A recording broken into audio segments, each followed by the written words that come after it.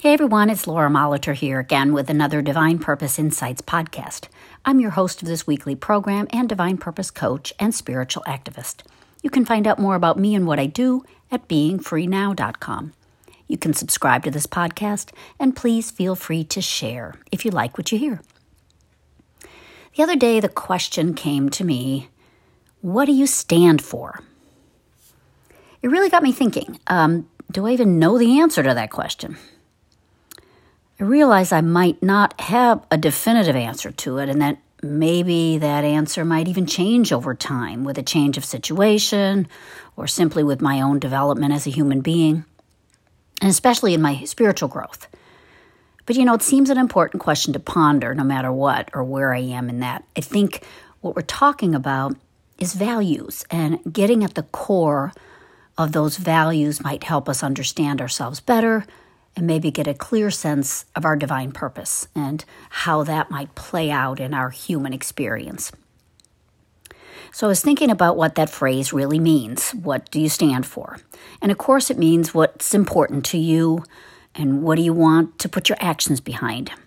I think it also means what do you want to be a model of? What do you want people to see you as representing, carrying the torch for, so to speak? It's easy to say, I stand for peace or I stand for love. And it may be very well that that's true. But it may be important to see for yourselves how you are standing for those things. And mostly, how do you define those things? There isn't one right answer.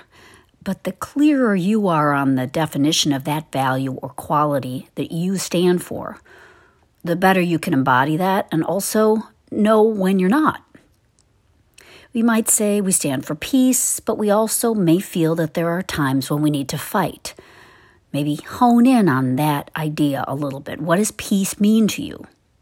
Is it the absence of fighting, or is it a sense of peace with oneself, a sense that one has maintained integrity and balance and stood for what brings the best to all? Is standing for peace literally being a peacemaker, bringing mediation and quiet and solutions between people? What values matter to you, and how do they speak specifically to you from your heart? And standing for something means staying true to it no matter what. We need it to come from a place within, or we need to develop a true conviction about it, where no matter what others may believe or how they might interpret things, we still find ourselves unable to release that ideal. It's not only something we think is good, it is something that without it, we feel unlike ourselves, like we have betrayed something that's dear to us. We feel like we're selling out. Though we don't need to get into judgment when we do this, when we stop standing for what we thought we should stand for or really believe in. But we do need to honor the fact that letting the world cause us to let go of what we stand for, or even to water it down or hide it, doesn't feel honest to us. And we need to be alert to this and then just stay more true in the future.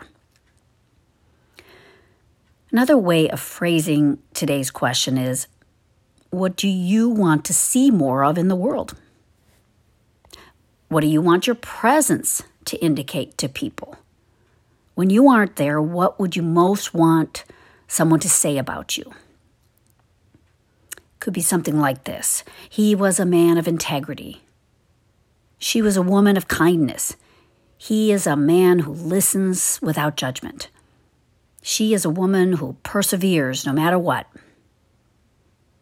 He is all about family. They are all about freedom. She's the epitome of a caregiver. He was a reliable friend in all circumstances. That's just some thoughts and possibilities. When you get the answer, or more than one answer to that question, I think it helps us to remember that those qualities, strength, integrity, kindness, love, honor, peace, are founded on spiritual qualities. They're bigger than us. They're bigger than the human actions from which they proceed. So when we stand for freedom, we're standing on a higher principle. And that makes taking that stand, maintaining it, more powerful and also more supported. When we think our stand is taken personally and that we must support it ourselves, it's easy to give up on it or to feel burdened by it rather than to feel a sense of power and rightness in sticking strongly to what we believe in. And no, that doesn't mean always taking our stand in a way that we have to talk about it incessantly or make others feel guilty about their beliefs or their different stands. What it does mean is staying true to it in our hearts and as the centerpiece of our lives, protecting it, and knowing that what we stand for and what we stand on is something that is permanent. So when we fall off the pedestal at times, it's not going anywhere. If we really believe in it and love it, we can stand back up and it'll be there for us to go forward and probably to have gained a deeper appreciation of that value, that God quality, and a better sense of how we might honor it going forward. So Alexander Hamilton said, "Those who stand for nothing fall for anything." Or as sung in the musical Hamilton, as Alexander gets acquainted with Aaron Burr, "If you stand for nothing, Burr, what'll you fall for?" Standing for something keeps us safe. As we know what matters, we're also clear on what doesn't serve us, what doesn't harmonize with our divine purpose or conflicts with it altogether. Having clarity on what we believe in, not what we think we should believe in or what others around us believe in, we have a more solid base on which to stand. We aren't pushed around by every whim or by others' suggestions or by their flattery. We may learn from others and grow out of some beliefs and into better wisdom and understanding. I hope we're willing to grow in that way, but we aren't trying to be something we're not. We're only learning more about what we truly are, what feels genuine, and what makes us happy to take a stand, no matter what, because we feel in our hearts we are right and that we stand on more than personal opinions. We stand on something spiritual, something that's worth standing for and standing with, no matter what.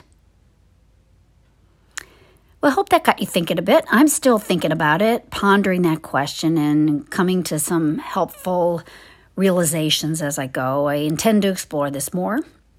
If you want to share any thoughts or talk more with me about this, please feel free to reach out to me at lauramolitor@gmail.com. Have a wonderful weekend, and we'll see you next week.